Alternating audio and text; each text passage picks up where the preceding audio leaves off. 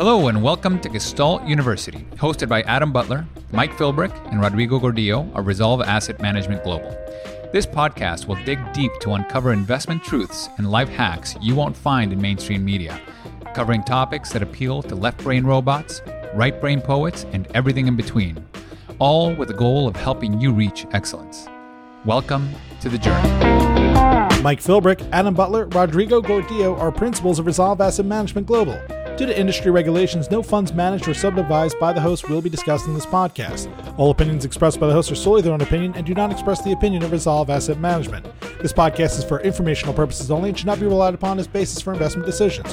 For more information, visit investresolve.com. This podcast is brought to you by the Resolve Long Horizon Investing Masterclass, a 10-part evergreen podcast series where Adam Butler, Mike Philbrick, and Rodrigo Gordillo of Resolve Asset Management Global explore an advanced investment framework specifically designed to steward quasi-permanent capital with humility and balance. From the science of decision-making to all-weather portfolio construction to the value of diversified alpha and tail protection, this series provides a comprehensive capital management roadmap to improve outcomes for wealthy individuals, advisors, family offices, and institutions managing less than $10 billion. To listen to the series or read the transcripts on demand, please visit investresolve.com/masterclass. Alternatively, you can find it on your favorite podcast player by searching for Resolve-Masterclass. Welcome. Thanks for joining us. I've got Rodrigo Gordillo from Resolve Asset Management Global. I've got Corey Hofstein from Newfound Research, the team behind the new RSBT return stacked managed futures and bonds ETF. And people have been clamoring to learn more details about the operation, the mechanics of how this ETF works, how it came about, and ways to effectively use this in portfolios. So we put this podcast together in hopes that we can address most of the high-level concerns and opportunities that people are trying to explore in under an hour. Maybe let's just get started with an understanding of what motivated you, maybe Rodrigo, to start thinking about this return stacking concept. What was missing from the market, in your opinion, and how does return stacking address it? Yeah, look, return stacking was simply a rebranding of an old idea. And the idea is something that institutions have been using for decades. It's adding multiple diversified return streams, but really going beyond the $100 mark, right? That's been available in institutions, but it wasn't available, or at least it was thought not to be available in the retail space for years. So, in fact, Corey had been doing this for years. We'd been doing it, but not really talking about it. We started digging into other funds and ETFs that were using hidden leverage, not talking about it. And it became clear that there was ways of providing institutional leverage and institutional diversification to the retail space if we were thoughtful about introducing it with new language and new approaches. And the biggest issue was it was 2021. You're trying to educate advisors and investors on how beneficial it is to allocate to things that zig when everything else is zagging, alternative strategies.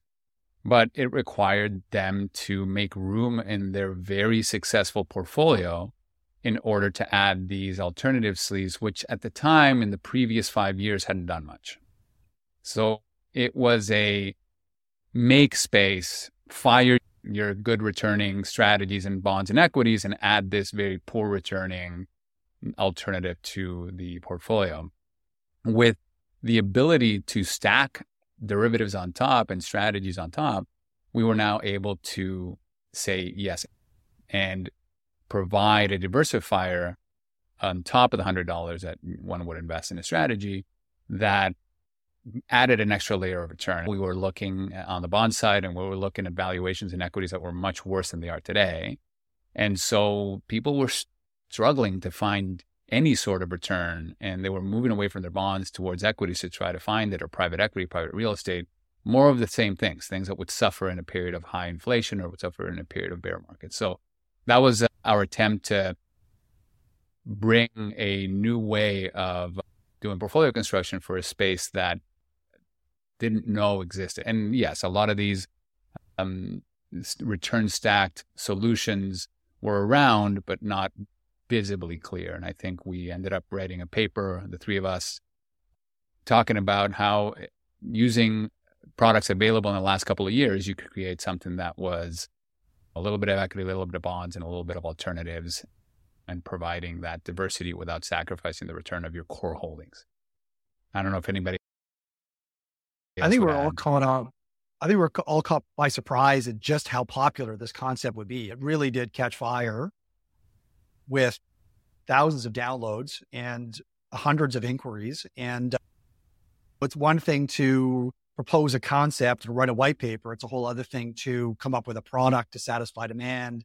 Corey, what led you to conclude that there was an opportunity for a family of return stacked ETFs? It's funny. Rodrigo mentioned that this is something that both of our firms have been doing for a long time.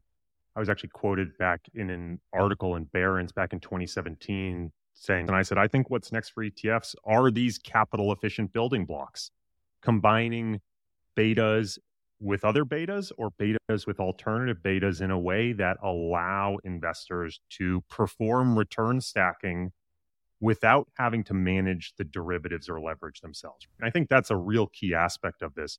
Most financial advisors or individual investors don't want to have to manage that or don't necessarily know how to manage that thoughtfully. By packaging them up within mutual funds or ETFs, it allows investors to access this very thoughtful way of introducing diversification into their portfolio without them having to do all the legwork, allowing an institutional manager to do the legwork. Fast forward a couple of years, I think it really was Rodrigo's rebranding of the idea of capital efficiency and portable alpha into this word return stacking that really made the concept click for a lot more people. Sometimes it's just reframing with the language that allows the concept to be understood. And once the concept was understood, it was very obvious to me that this could be the birth of a whole suite of products, a suite of building blocks that would allow people to thoughtfully combine stock and bond beta with alternative beta like commodities or managed futures trading or systematic macro or gold or what have you, in a way that they could meet their portfolio design and introduce this diversification while thoughtfully introducing the leverage they needed to hit their return targets. And so it was really exciting to see the concept start to take off. And I think it was very obvious that product should follow on after that to allow people to continue to implement this concept however they want to in their portfolios. Yeah. Why do you think the combination of bonds and managed futures trend following made sense as the first product in the suite?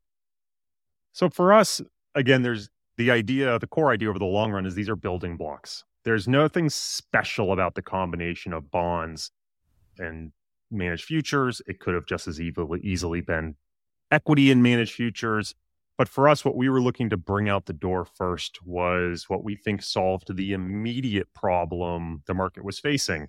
Rodrigo mentioned that we initially wrote the paper in 2021, launched it fall 2021. I think 2022 proved the idea out when we talked about needing a third leg of the stool in a portfolio that could help manage inflation and using things like managed futures or systematic macro strategies to do that. So we knew the first product we wanted to bring to market was something that could be that third leg of the stool. And I think the bond component allowed us to address the big problem that a lot of people were facing, which was when they tended to include managed futures in their portfolio, they were very often having to sell fixed income. So they might have their 60-40 and they might sell some of the bonds to buy managed futures. Ultimately, what we're trying to do with return stacked bonds and managed futures ETF is allow them to keep that bond exposure that they were selling and then add the managed futures on top. So it was recognizing the pattern we saw in the way people were implementing managed futures, as well as recognizing that we think today the need for managed futures is much higher than it's been in the previous decade. Yeah, so let me add to that. Okay. Let me show more of the reasons why managed futures was useful in that time. And we wrote about this in 2021, and it was just fortuitous for managed futures in the way that it performed as expected, right? So what is managed futures trend? it is a long-short strategy that can find trends in commodities, equities, bonds, and currencies.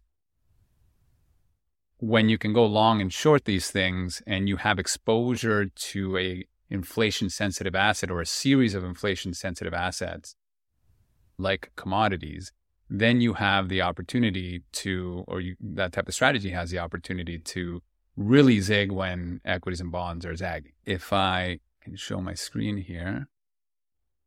Okay, I am sharing. So this is in the presentation on the Return Stacked ETFs website.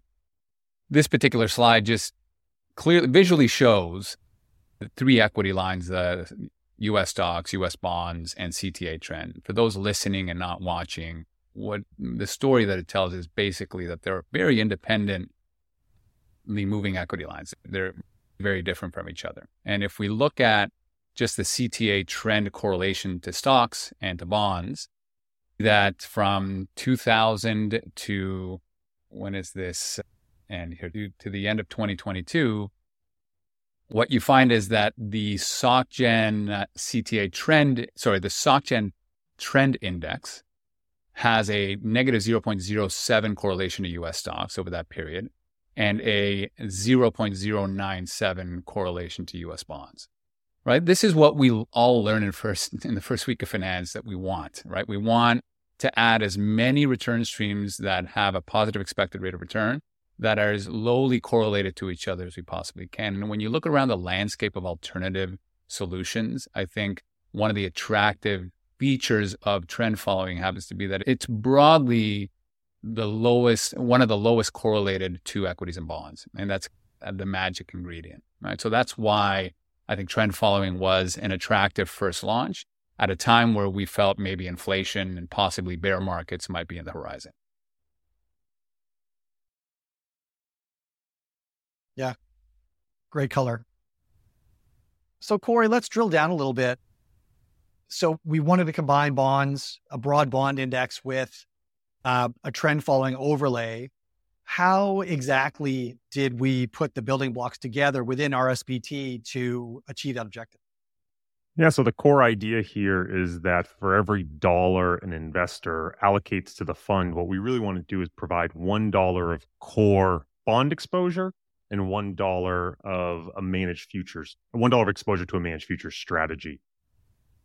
And so our two firms represent the sub-advisors of both those strategies. My firm, Newfound Research, is the sub-advisor to the bond strategy. Resolve Asset Management Global is the sub-advisor to the managed futures strategy. And what we effectively do is we take that dollar and we invest a component of it in either treasuries or bond ETFs or bond treasury futures to get the bond allocation, get that dollar notional of bond exposure. And then we have some cash that we use as collateral and margin for the managed futures trading program. So ultimately the goal is, again, for every dollar you give us, we're trying to maintain that dollar of core bond beta while simultaneously stacking on top $1 of exposure to the managed futures strategy. And what's the goal in terms of when we talk about helping advisors swap their portfolios on the bond side? What is the average duration that we're aiming for here, given what the market currently uses? Yeah, so really what we're trying to do on the bond strategy side is match core U.S. fixed income as closely as we can.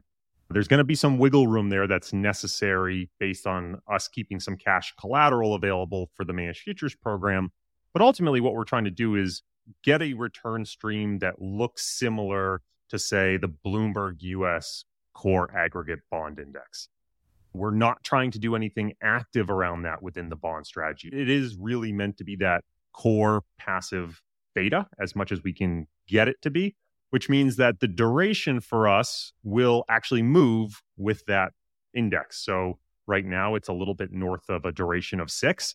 That can go up and down. We are not targeting a specific duration other than trying to have a return profile and a duration profile that is very similar to that core US fixed income benchmark. So what actually goes into that core bond portfolio within RSBT?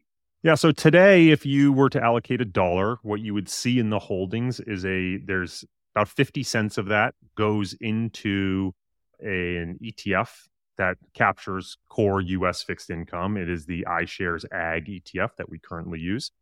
And then some of the cash that is held in T-bills and money market funds as collateral is used as collateral to buy a ladder of treasury futures, 2, 5, 10, and long bond treasury futures to fill out the rest of that notional exposure.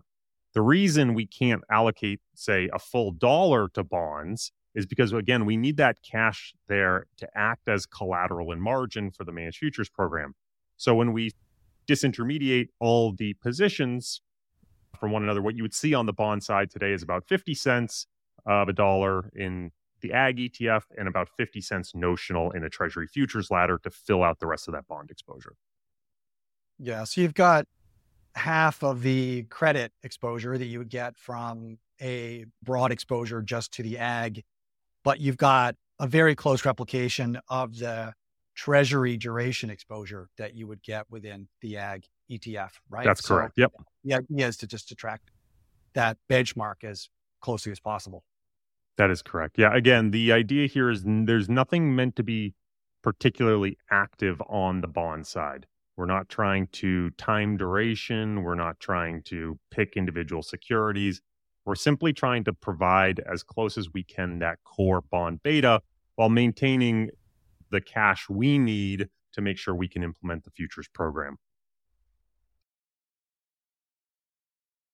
Yeah, which is a good segue to a discussion of the managed futures overlay, which of course, because we're trading bonds and stocks and currencies and commodities, both long and short, the active trend overlay may have an opportunity to adjust the duration or exposure to bonds alongside all of the other assets in the portfolio as a function of its normal course of trading. Rodrigo, why don't we transition to dig into the objectives of the managed futures strategy and maybe the character that we were going for? Yeah, I think when we think about managed futures, this has been a pet peeve of mine, right? Talking about language, how important it is. Managed futures can mean a lot of things. You're managing futures. We decided to focus on specifically for the reasons that I addressed earlier, right? It has the idea being that if something has recently gone up, it's likely to continue to go up for a short period of time. Something's recently gone down, it's likely to continue to go down for a short period of time. And we could source many academic papers on the behavioral side explaining to us why trend and herding behavior exist, cascade effects, anchoring and adjusting. All these are behavioral reasons why trend following is likely a real phenomenon, that it's going to continue to provide unique return streams that has positive expectancy, right? But as it does that, it'll be structurally non-correlated by design. Just from the basics, if we were to articulate what it's trying to do, you got a long bond portfolio in the ETF, or an advisor has a long equity portfolio. That's all they can do, is just be long those things. When things start going poorly and duration, for example, in bonds is a bad thing and you want to minimize your duration, this automatically is designed to take the other side. If there's a negative trend in duration, then we're going to see the trend strategy go short trend, as described on the Coca-Cola ingredients. Very simple.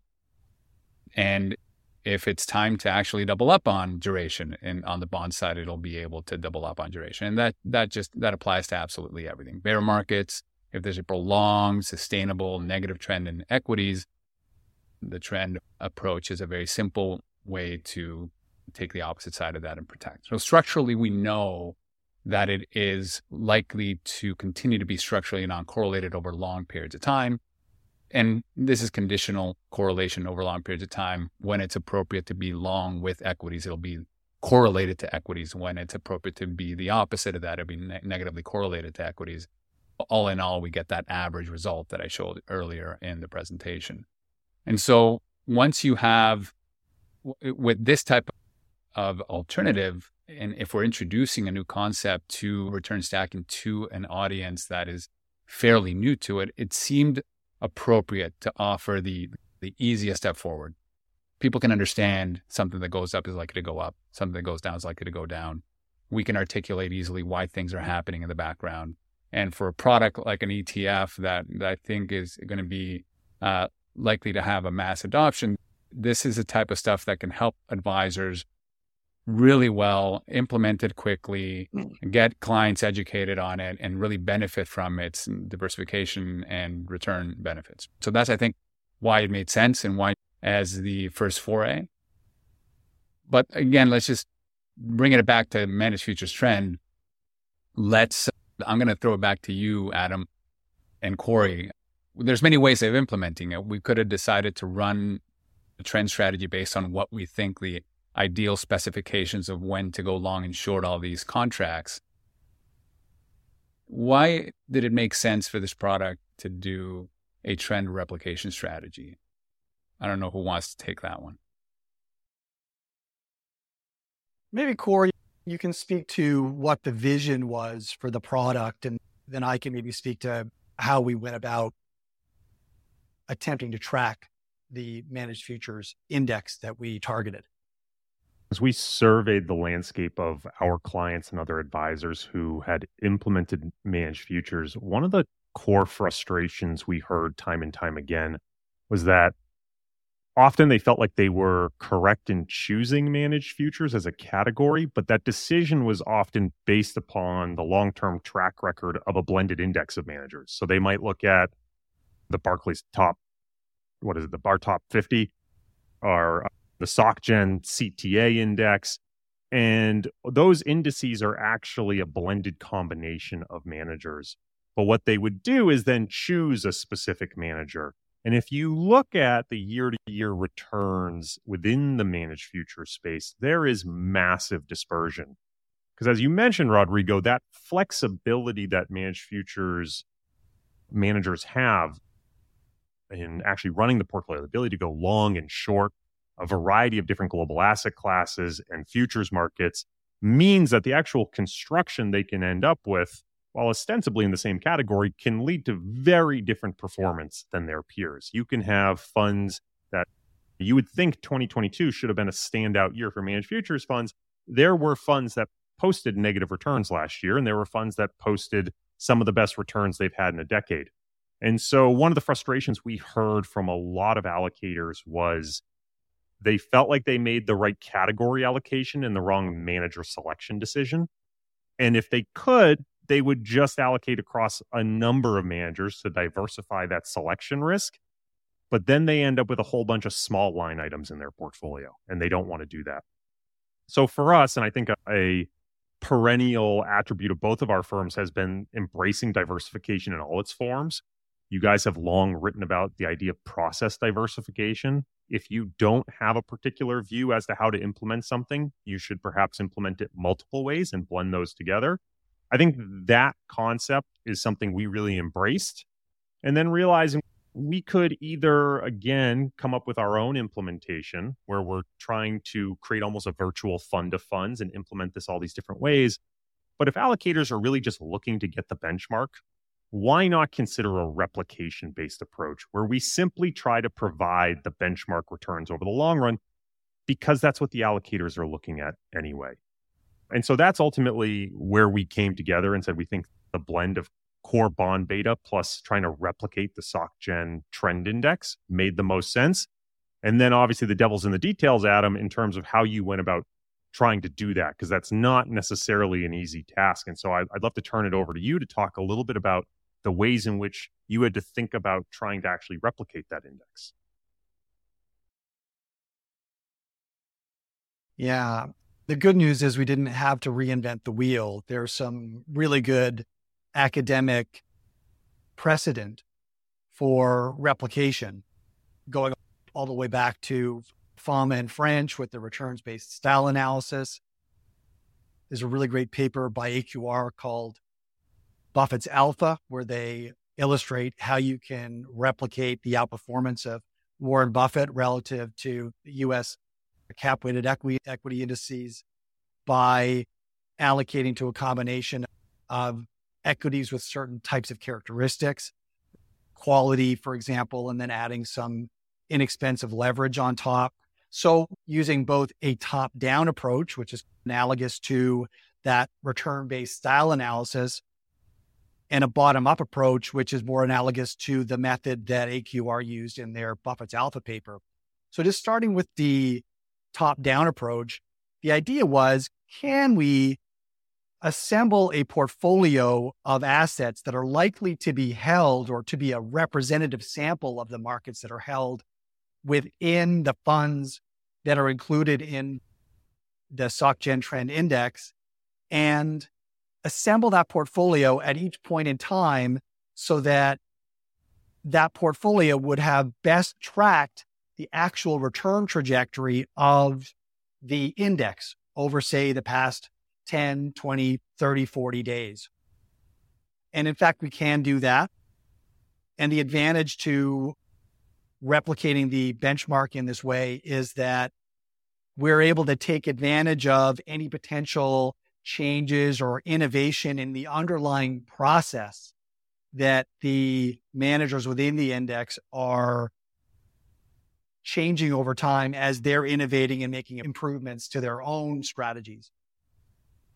The downside is that because we need to look back 20 to 40 days to be able to model a portfolio that best tracks the returns of the benchmark, sometimes when the underlying funds are trading rapidly in or out of positions, there's a lag in the underlying ability to track that portfolio.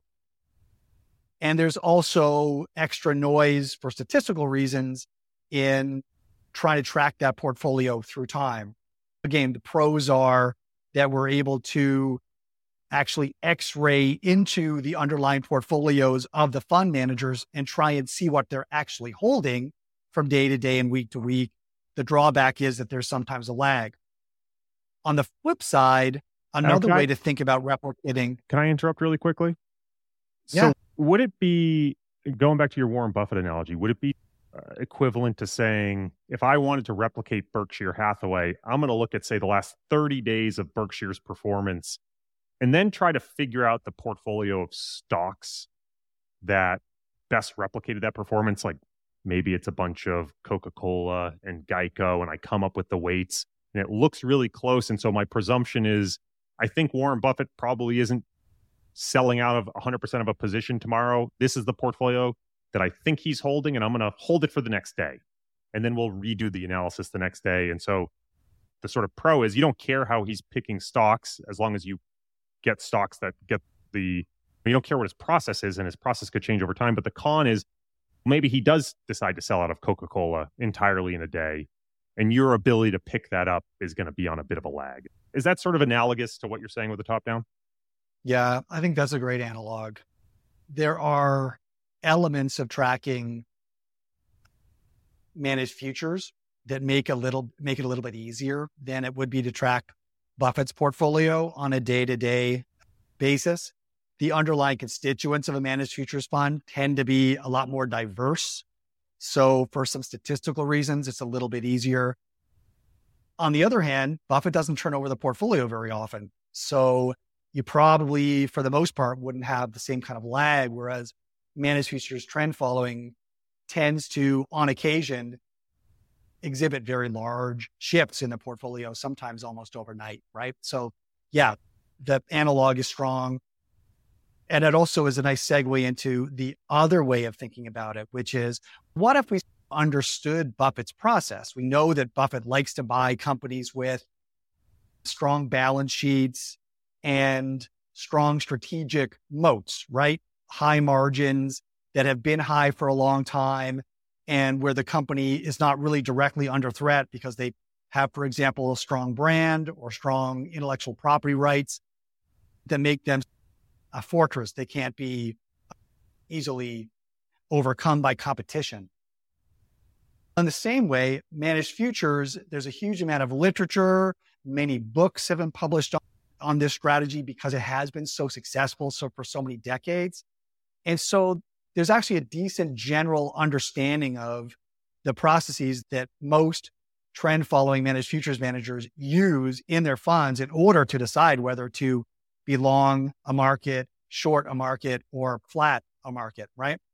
So we can actually apply these relatively well-known processes to all of the different individual markets that form a representative universe of what these funds might trade, and then use a regression analysis or some sort of model to determine what specific processes the funds in the SocGen Trend Index are using in order to decide from day to day whether they want to be long, short, or flat the individual markets, right?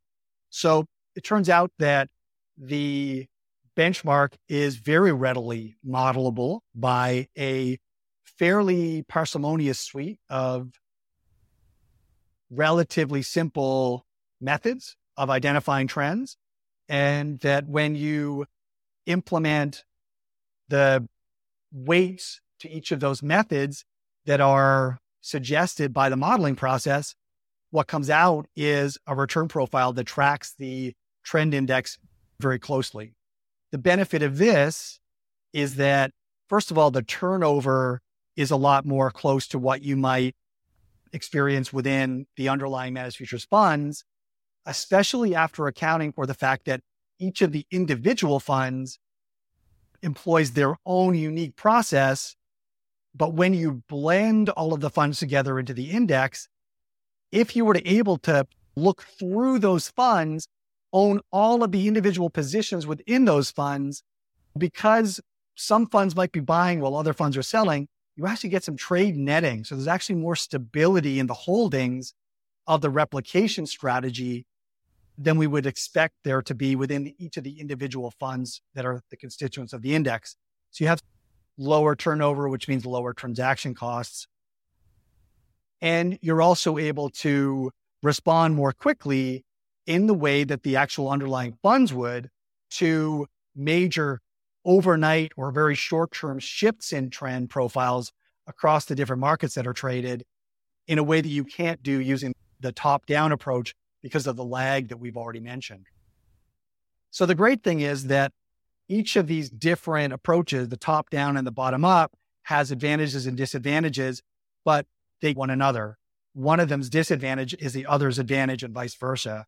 And they're not perfectly correlated. And when you put them together in a portfolio, they both track the benchmark relatively closely, surprisingly closely, actually, and deliver performance that you might expect to get from a combination of all the underlying funds if you didn't have to also pay the 2 and 20 fees that typically accompany an allocation to managed futures managers. So there's an opportunity to accrue some fee alpha by just not having to pay those steeper fees. Adam, we've mentioned a few times futures markets, but we haven't really specifically said what markets are being traded by this ETF. And that's another one of the decision vectors that can lead to wild dispersion among managers. There are managers out there who might trade just a handful of markets, a dozen or so.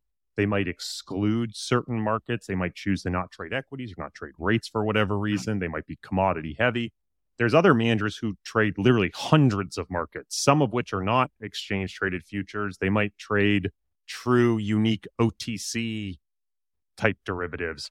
How did you end up choosing the investment universe you did? And what do you think the implications of that choice are?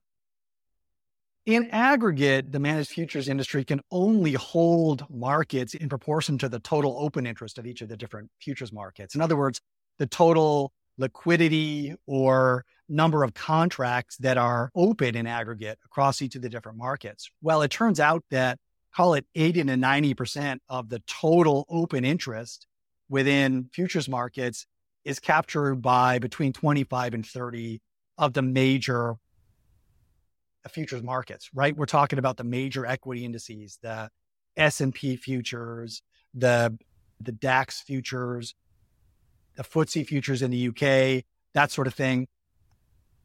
Some of the major bond benchmarks, like obviously the Treasury complex, the bond, the OAT, the gilts in the UK, that sort of thing.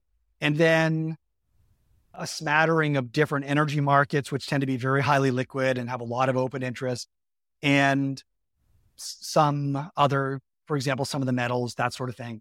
And if you allocate to a representative basket of kind of 25 to 30 of these markets, you actually cover the vast majority of the major directions of risk that are taken within the underlying managed futures funds.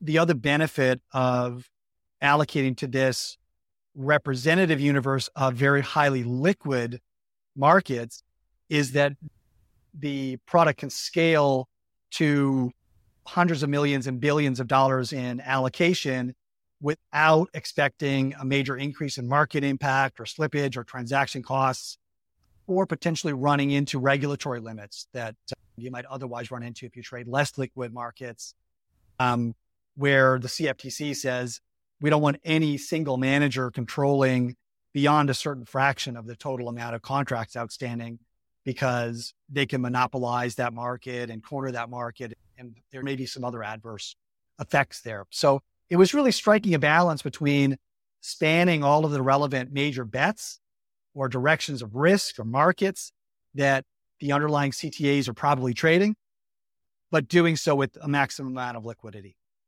I was just going to describe the slide here. So we trade in, the ETF itself is trading currently with 27 highly liquid exchange traded futures contracts, around 7 global equity contracts, 6 bond contracts, 5 currency contracts against the dollar, and 9 different commodity contracts. And that broadly spans the liquidities available in this space. And then, like Adam said, 80 to 90% of what we need to replicate that index. Adam, I'd love to go back to the replication approaches. We recently saw one of the largest routes in U.S. Treasuries in decades, and it was a time at which most CTAs seemed to be positioned largely short bonds. And so what we saw, and I think looking through and x-raying, was a very different response in the two approaches to a very violent and sudden shift in Treasury returns. I was hoping maybe you could talk about the nature of what happened in the market and then how we saw these different two replication approaches adapt. Yeah, it's a great case study. Recall that coming into the week of March 6th, 7th, Jerome Powell was testifying before Congress about the reasons for their current policy stance and trying to provide some guidance on the potential policy trajectory for interest rates and quantitative tightening. And when he spoke, he reinforced a message that he has been very consistent about over the last 12 to 15 months. And that is, inflation has been higher than expected. It has sustained a higher rate for longer than both the Fed expected and the market expected. The Fed reconfirmed their commitment to bring inflation down to their target of 2% and stated that they're willing to move to a higher terminal interest rate and keep rates higher for longer if necessary in order to achieve that target. Now, keep in mind that they have been communicating this exact message for 12 to 15 months, and the markets have, for the most part, especially the bond and rates markets, have been taking them very seriously. So there had been a very strong and persistent negative trend in rate futures, a strong and negative trend in bond futures. There was also very strong negative carry, and there were other reasons why CTA managers might want to be short very aggressively both the bonds and the rate complex. And that had been a very profitable trade. Being short bonds and short rates were two of the largest contributors to trend CTA outperformance in 2022. And they'd also been a positive contributor to CTA performance in 2023. On March 9th and 10th, obviously there was rumors of a major bank run. I think it was the 18th largest bank in the US, which prompted the market anticipate a major run into other cash instruments and also anticipate a shift in the Fed's reaction function that might result in them pivoting to a more dovish orientation to cut interest rates in subsequent meetings. in the very near future. And the market went from pricing in an increased likelihood of a higher rate trajectory to pretty well overnight pricing in a major shift lower in the rate trajectory. And what that did is it caused a major rally in bonds and an even more substantial rally in rate instruments that resulted in some cases a 10 or 12 standard deviation move in especially some of the major rates. What was interesting to observe was how the different trend replication methods responded to this major shift in trend in rates and bonds. The top-down approach, for reasons that we've already discussed, requires us to look back at the implied positions of the trend following managed futures managers over the past 20 to 40 days. This is the kind of move that happened almost overnight in a span of 2 or 3 days. So it took the top-down method many days in order to lower its short allocation to rates and bonds. At the same time, the bottom-up methodology, because it understands the underlying mechanics of the process that the managers are using in order to decide whether they want to be long or short every single day, actually managed to flip to a very neutral position in rates and bonds. This product trades primarily bonds, but flipped to primarily a neutral position in bonds over the span of a day or so. And so it was very neat to see how those different methodologies adapted, and was probably a reason why the ETF delivered a slight outperformance versus some competitors over that. So I'll just add the fact that Adam recently wrote a paper called Peering Around the Corners, How to Replicate Trend Following Managed Futures. And I think the idea of peering around the corners to differentiate one over the other is interesting, right? The top-down replication, what you're doing is you're peering into the room and trying to figure out, hey, what are you holding on average over the last 20 to 40 days? And you're doing that every day, and you're getting a lagged response. Whereas the bottom up is us having peered into the machinery that they use on average. And so the peering happened once, and now we've built the machinery to execute on demand at the right time. And I think that's the benefit of the bottom up, is the fact that the machinery was in place to be able to trigger those moves immediately, while we had the other bottom ups lagging a little bit because we have to peer into it once in a while. Yeah, put another way, Rod, a bottom up is in and of itself a diversified trend following strategy. Its objective is to track the SocGen trend index, but even if it fails to meet that objective, it is implementing a diversified trend following strategy. And so as trends in bonds quickly reversed, it makes sense that the bottom up methodology would have reacted very quickly, whereas the top down, again, is trying to do this replication by looking at the prior returns. That's inherently a lagging approach. It's ultimately going to do very well when transitions are slow and smooth. It's going to do very poorly or not track as closely, right?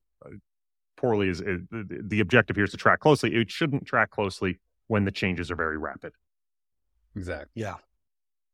So now that we've drilled into what makes the different moving parts of the future strategy, maybe let's shift gears a little bit. Rodrigo, how do you anticipate investors are going to put this product to use in portfolios?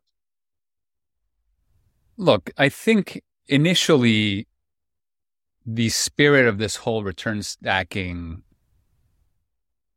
concept was about yes-anding traditional portfolios, right? It's about not trying to turn the tables over and provide broadly different ways of portfolio construction that I know we're all interested in and would hope that more advisors tune into, things like tail protection and risk parity and all that. But really it's about, we are stuck in a paradigm of 60-40. We understand why. There's a level of comfort. There's been decades of relationships being created and understanding of what people own in terms of equities and bonds. How could we add a diversifier without sacrificing or putting in jeopardy a relationship that has been built on that foundation. And I think the immediate use case is, as Corey alluded to earlier, is a swapping of your bond, a portion of your bond allocation for RSBT, where you're just simply getting the same bond exposure, but now you're stacking a diversifier on top. Okay, so in the presentation that's on the website, just give a brief example, which I will put up right now. And basically, if you envision a bar chart which has 60 and 40 in it, and that bar chart ends at the 100% mark, you can now swap, let's say, in this second example on this slide, you can sell 20% of your bond exposure and replace that with 20% of RSBT. And your client will see three line items. Let's say they'll see 60% in equity, 20% in a bond ETF, and 20% in RSBT. That's what they will see, a total of 100% exposure. But if we put our X-ray goggles on, what we're actually providing the investor is a 60% allocation to equities, 40% to bonds, and 20% exposure to managed futures trend.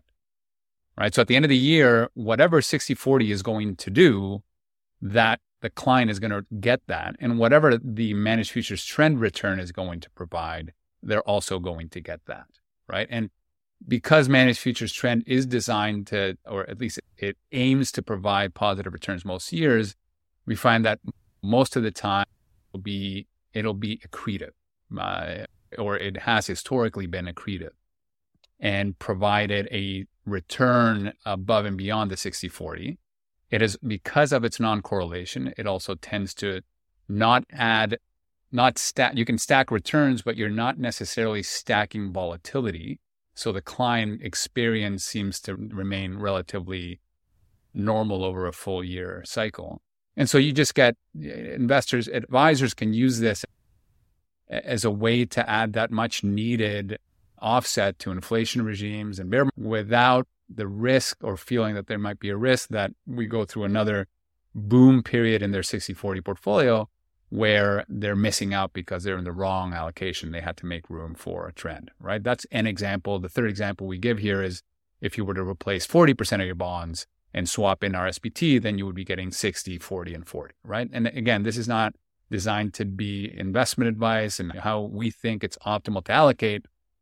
It's just an example of the things that you can do.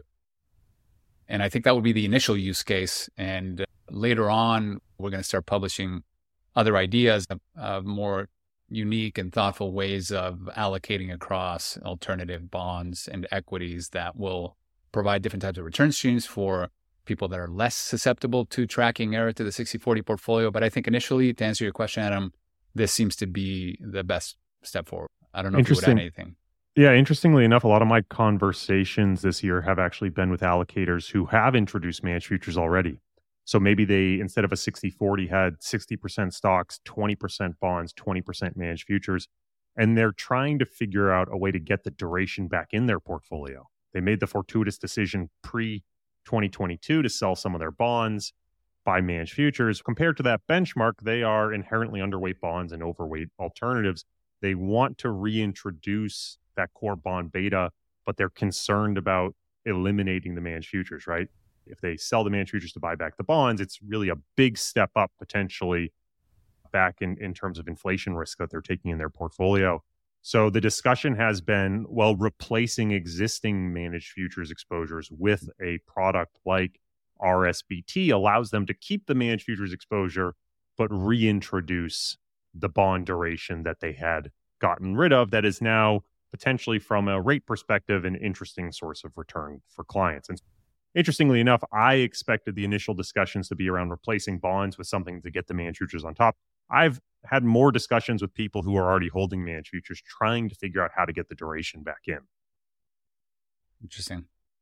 Yeah, and look, and there's a subset of advisors that have gone down the rabbit hole of the dragon portfolio or the cockroach portfolio or permanent portfolio plus alternatives, and that are using these types of exposures in order to create something that they wouldn't otherwise be able to do. Because the moment you start adding too many diversifiers, the big issue is that you end up increasing return per unit of risk if you do it the right way, but not necessarily the absolute return, money in pocket to the investor, because volatility has gone down so much, right? And so the ability to then rescale up the full portfolio pro rata and be able to, what we call eating your Sharpe ratio, right? Being able to actually get that excess returns for the same amount of risk that you would if you could have infinite access to leverage. Now you can start playing around with that and provide absolute returns that make sense while providing maximum diversification. So there's just a lot to do in this playground.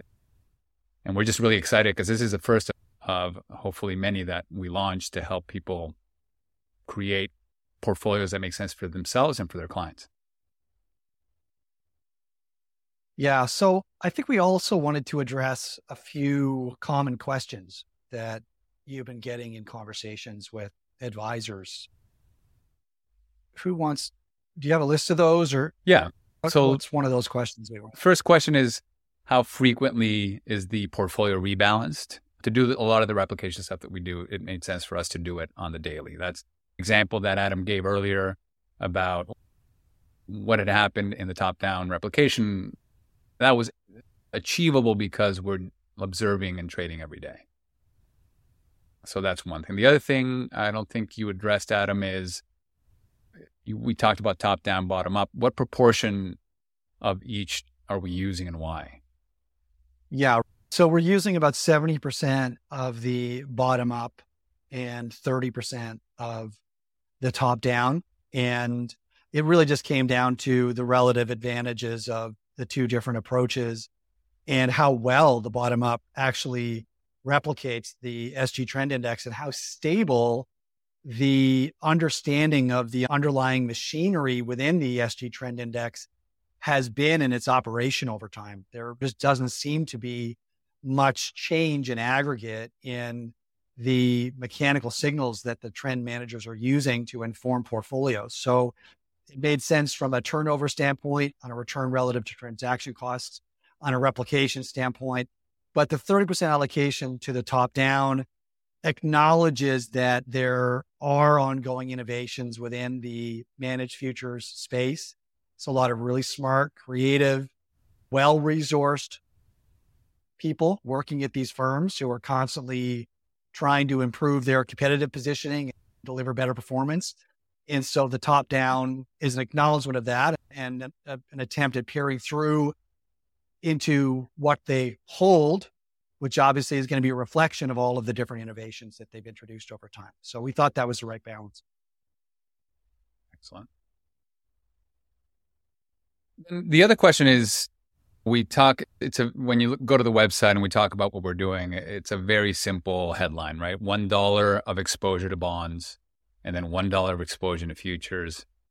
And as people go to the website, we've gotten feedback that it's a bit tough to figure out what it is that we're holding. So I'm going to share my screen. I'm going to try to describe what I'm showing as well. Just give me one. But just to clarify what you mean, Rodrigo, right? People expect to see $1 of bonds, and then they expect to see $1 of exposure to this managed futures strategy. It's a little confusing for two reasons. One, because there isn't $1 of bonds explicitly, right, being held in the holdings.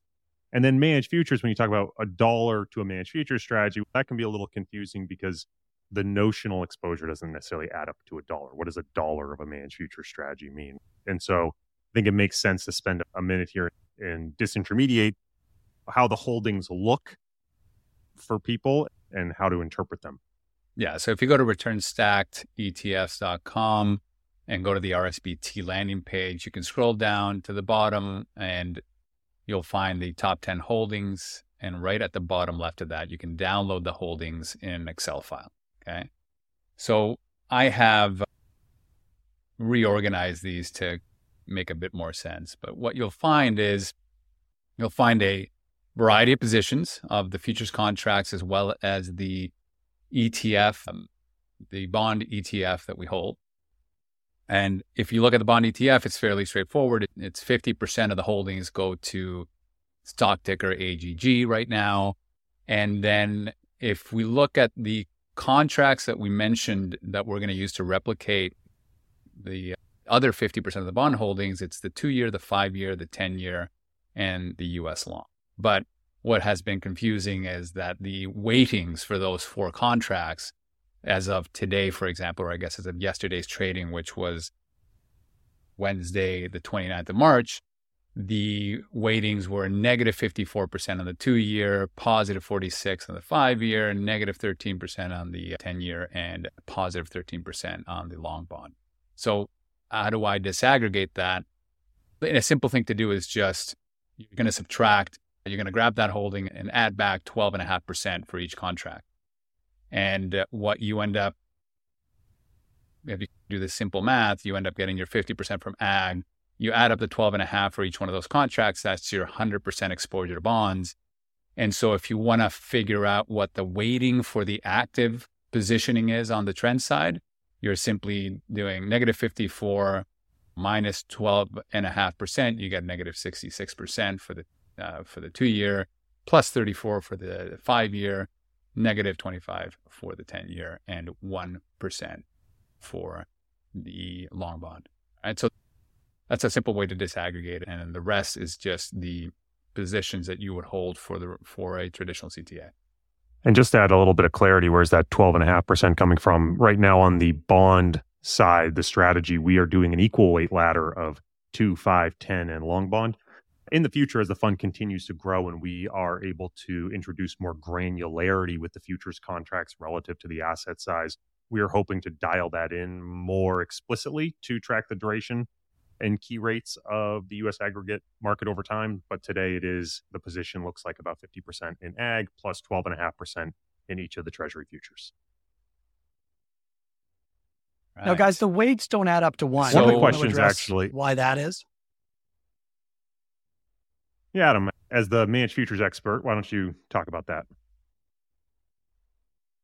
Yeah, so the way futures work is that we need to post a small amount of collateral to get what ends up being a fairly large exposure to the underlying market. So for example, if we wanted $100 of exposure to S&P 500 futures, we may only need to post about $5 of collateral in order to get that $100 of exposure, right? So I've got $5 of collateral posted. I've got $100 of exposure. If the market moves by 1%, then I get 1% times 100% is a full 1% of that move, just having $5 of exposure. The way that managed futures funds operate is they trade a wide variety of different markets. Those markets often have very different risk profiles. Obviously, the 2-year treasury bond future has a much lower risk profile or volatility profile than, say, natural gas or crude oil. But when one market is trending and another market is trending, we want each of those markets to have approximately the same risk budget in the portfolio, right? We have the same confidence in that positioning, and therefore we want to have the same amount of risk. In order to get a meaningful amount of risk in 2-year treasury bonds, we need to take on a little bit of extra leverage, right? And so managed futures funds will often show some amount of leverage. It might be higher than that from time to time if the portfolio is quite diversified. It holds a lot of lower risk bonds. And then, of course, there's longs and shorts in the portfolio. So if you just add up the total exposure of the long, the total exposure of the shorts, it actually may end up looking like a fairly low net exposure. But of course, the aggregate absolute exposure will be larger, right? Because you've got some leverage on the long side, some leverage on the short side. There is a possibility that the longs and the shorts could go against you at the same time, and you end up losing or gaining on both sides at once. So I guess the point is that while we get 1 unit of exposure to the managed futures program, what that really means is the managed futures strategy typically runs at an average volatility of 13%. And these are the total positions that we need to have in the portfolio in order to provide the same kind of long-term risk return profile as you would expect from an allocation of one unit to the underlying benchmark. That's right. And on the flip side of levering up the 2-year because the volatility is so low, we're also not levering up necessarily high volatile commodities. In fact, you are getting much smaller exposure to those things and to get the same amount of risk that you would on a lever 2-year portfolio. So it's just about trying to equate the levels of risk that we get across the contracts plus or minus trend strength. But I mean, it is that profile. Another question that is asked is what is the risk profile on the managed futures side? We're replicating the SocGen trend index, which runs just over 13% annualized standard deviation. So that is the unit that we are stacking on top of the bonds. Another question we get pretty frequently on the bond side is about distributions. Often people are using bonds for income. One of the things we should really clarify here is that we are not expecting to make monthly or quarterly distributions. The current distribution schedule of this portfolio is annual. Doesn't mean that might not change in the future, but our goal is to replicate the bond beta. And because we have to use Treasury futures to get a significant portion of that bond beta, and Treasury futures do not pay a distribution, we are simply trying to give the total return of the bond beta. We're not trying to replicate the income stream that you might see if you were holding just the bonds. And so if you're using bonds purely for income, I don't think this is necessarily a good replacement in that sense. This is likely to be something that'll pay you an annual distribution on both the income and tax side. And I think the last and very important question is, this is traded through an exchange traded fund. And a lot of people have questions on how to trade exchange traded funds that are just starting off, that may at first blush not seem very liquid. Maybe Corey, you can talk a little bit about how people should think about any exchange fund and their actual liquidity and how to capture the real liquidity underneath versus what may be seen on the surface. Yeah, ETFs, unlike mutual funds, are traded on the exchange, which means that there is a market maker often on the other side whose job is really to keep tight bid asks and provide volume in the order book. The reality is most ETFs are as liquid as their underlying. So if you had, say, a very simple example, an ETF that tracked the S&P 500, the S&P 500 is incredibly liquid, very easy for market makers to hedge their positions, and we would expect that to be an ETF that could absorb a lot of volume. On the other hand, market makers run a business and they have to dedicate capital to making markets in each fund that they make markets on. If an ETF only does, say, $100,000 in average daily volume, a market maker isn't going to dedicate $50 million to standing orders in that order book. It would be capital inefficient for them. So they're going to look at how much volume is trading every day in terms of how much activity or how much capital to dedicate to standing orders in the order book. So what does that mean? It means that if you have an ETF like RSBT that ostensibly has incredibly liquid underlying markets that should be very easily hedged, both on the bond side and the future side, there is the potential to have a very tight trade executed because market makers should be able to create very tight bid-ask spreads. But they're not leaving a tremendous amount of standing volume in the ETF. They're not leaving tens of millions of dollars in the order book right now because it is a new ETF and the average volume is significantly lower than that. So in terms of people who are trying to allocate, what this means is you should be able to allocate very easily using limit orders, and should be able to allocate in size very easily using limit orders or calling a trading desk and asking them to get quotes from a variety of market makers and execute on your behalf. You should be able to get very tight fills. If, however, you were to hit the order book with a market order that is magnitudes larger than the average daily volume, you will unfortunately likely get a print that is significantly above or below NAV, depending on whether you're buying or selling. And this is no different in our ETF or any ETF on the market.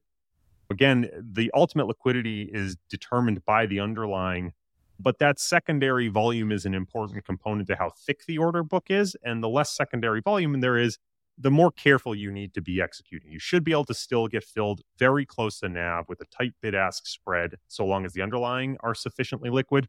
But you don't want to throw a massive order that's multiples of the average daily volume using a market order. Unfortunately, no matter what you trade, you're likely going to have a bad time.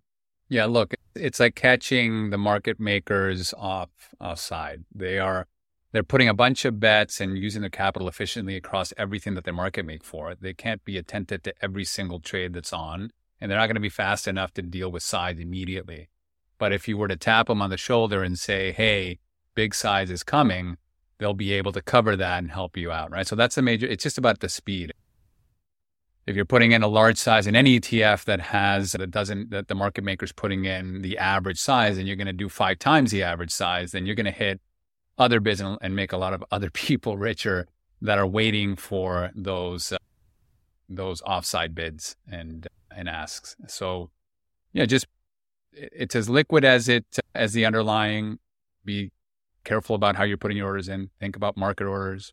Contact your desk if it's size, and I think there's going to be the liquidity that you need. A quick tip for those listening to the podcast: a handful of the markets they trade in Europe and therefore are less liquid after European close. That's typically not a big deal during the week, but on Friday afternoon, that can be a little bit more impactful. So if you do want to put a larger order in and get very close to NAV, it's going to be fine all the time, but you might squeak in a little bit closer to NAV on Friday if you trade before noon. Perfect. Okay, I think we covered it all. Anything else that came to mind that we didn't plan on talking about, guys? Just want to say thank you to anyone who's stuck with us for a little over an hour now. We appreciate your interest in the funds and return stacking in general. And if you have any questions, you can contact any of us. We're always happy to chat and provide more color on the fund or how it can be used in an advisor's portfolio. Excellent. Thanks, guys.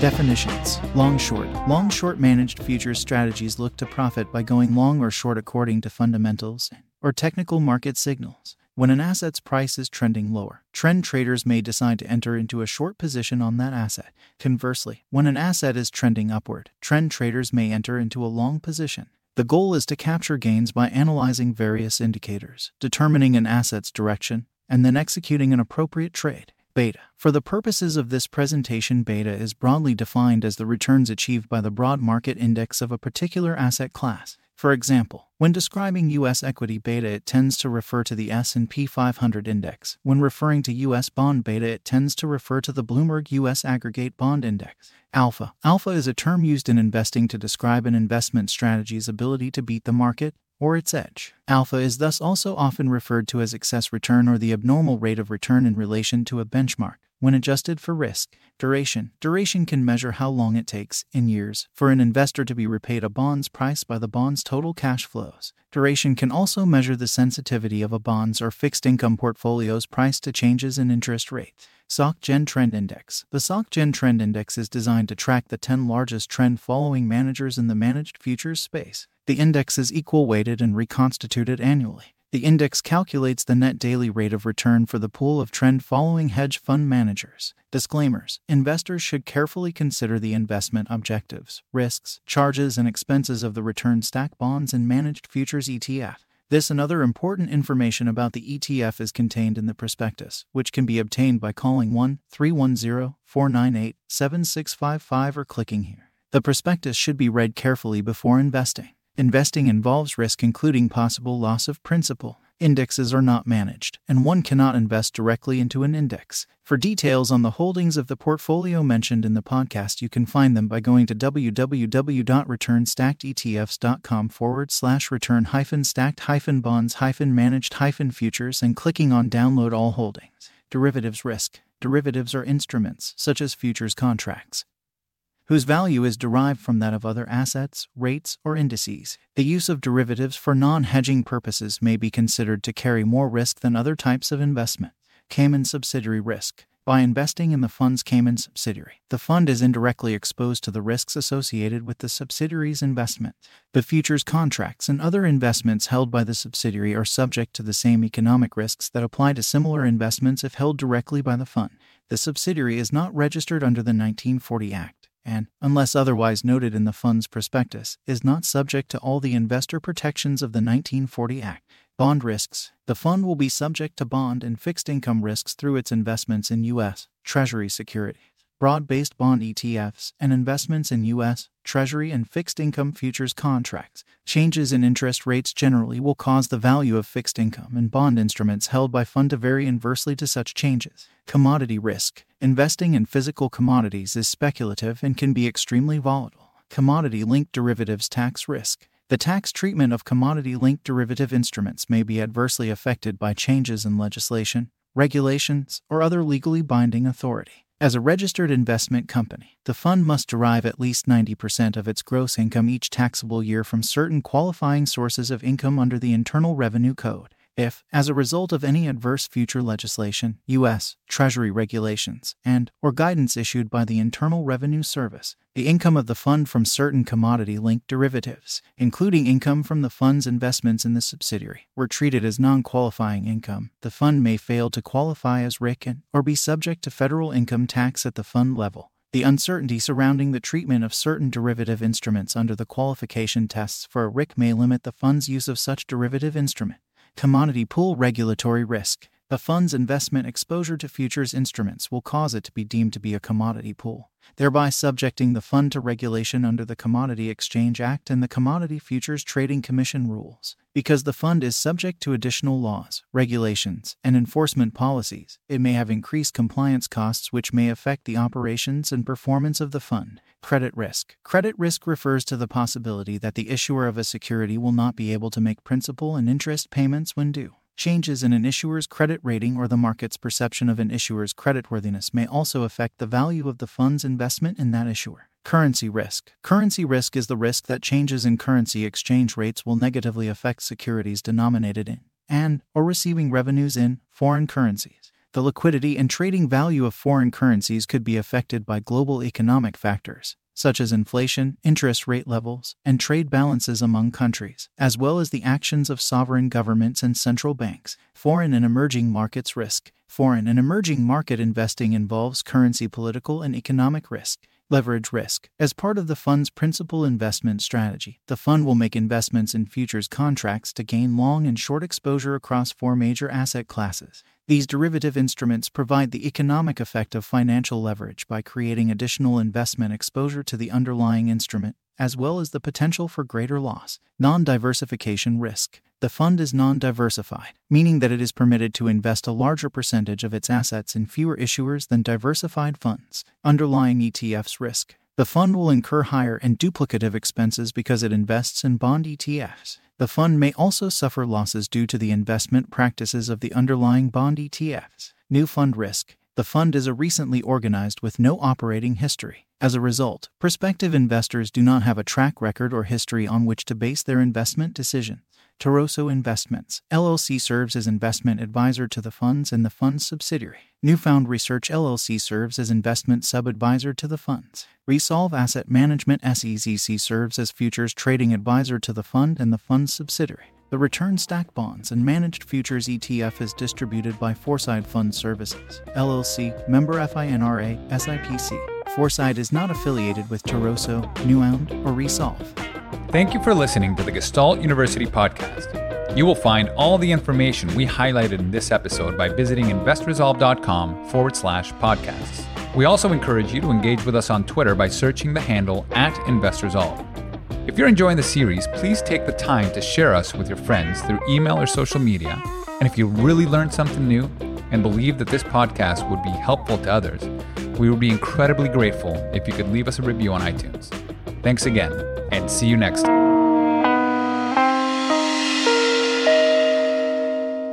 This podcast is brought to you by the Resolve Long Horizon Investing Masterclass, a 10-part evergreen podcast series where Adam Butler, Mike Philbrick, and Rodrigo Gordillo of Resolve Asset Management Global explore an advanced investment framework specifically designed to steward quasi-permanent capital with humility and balance. From the science of decision-making to all-weather portfolio construction to the value of diversified alpha and tail protection, this series provides a comprehensive capital management roadmap to improve outcomes for wealthy individuals, advisors, family offices, and institutions managing less than $10 billion. To listen to the series or read the transcripts on demand, please visit investresolve.com/masterclass. Alternatively, you can find it on your favorite podcast player by searching for Resolve-Masterclass.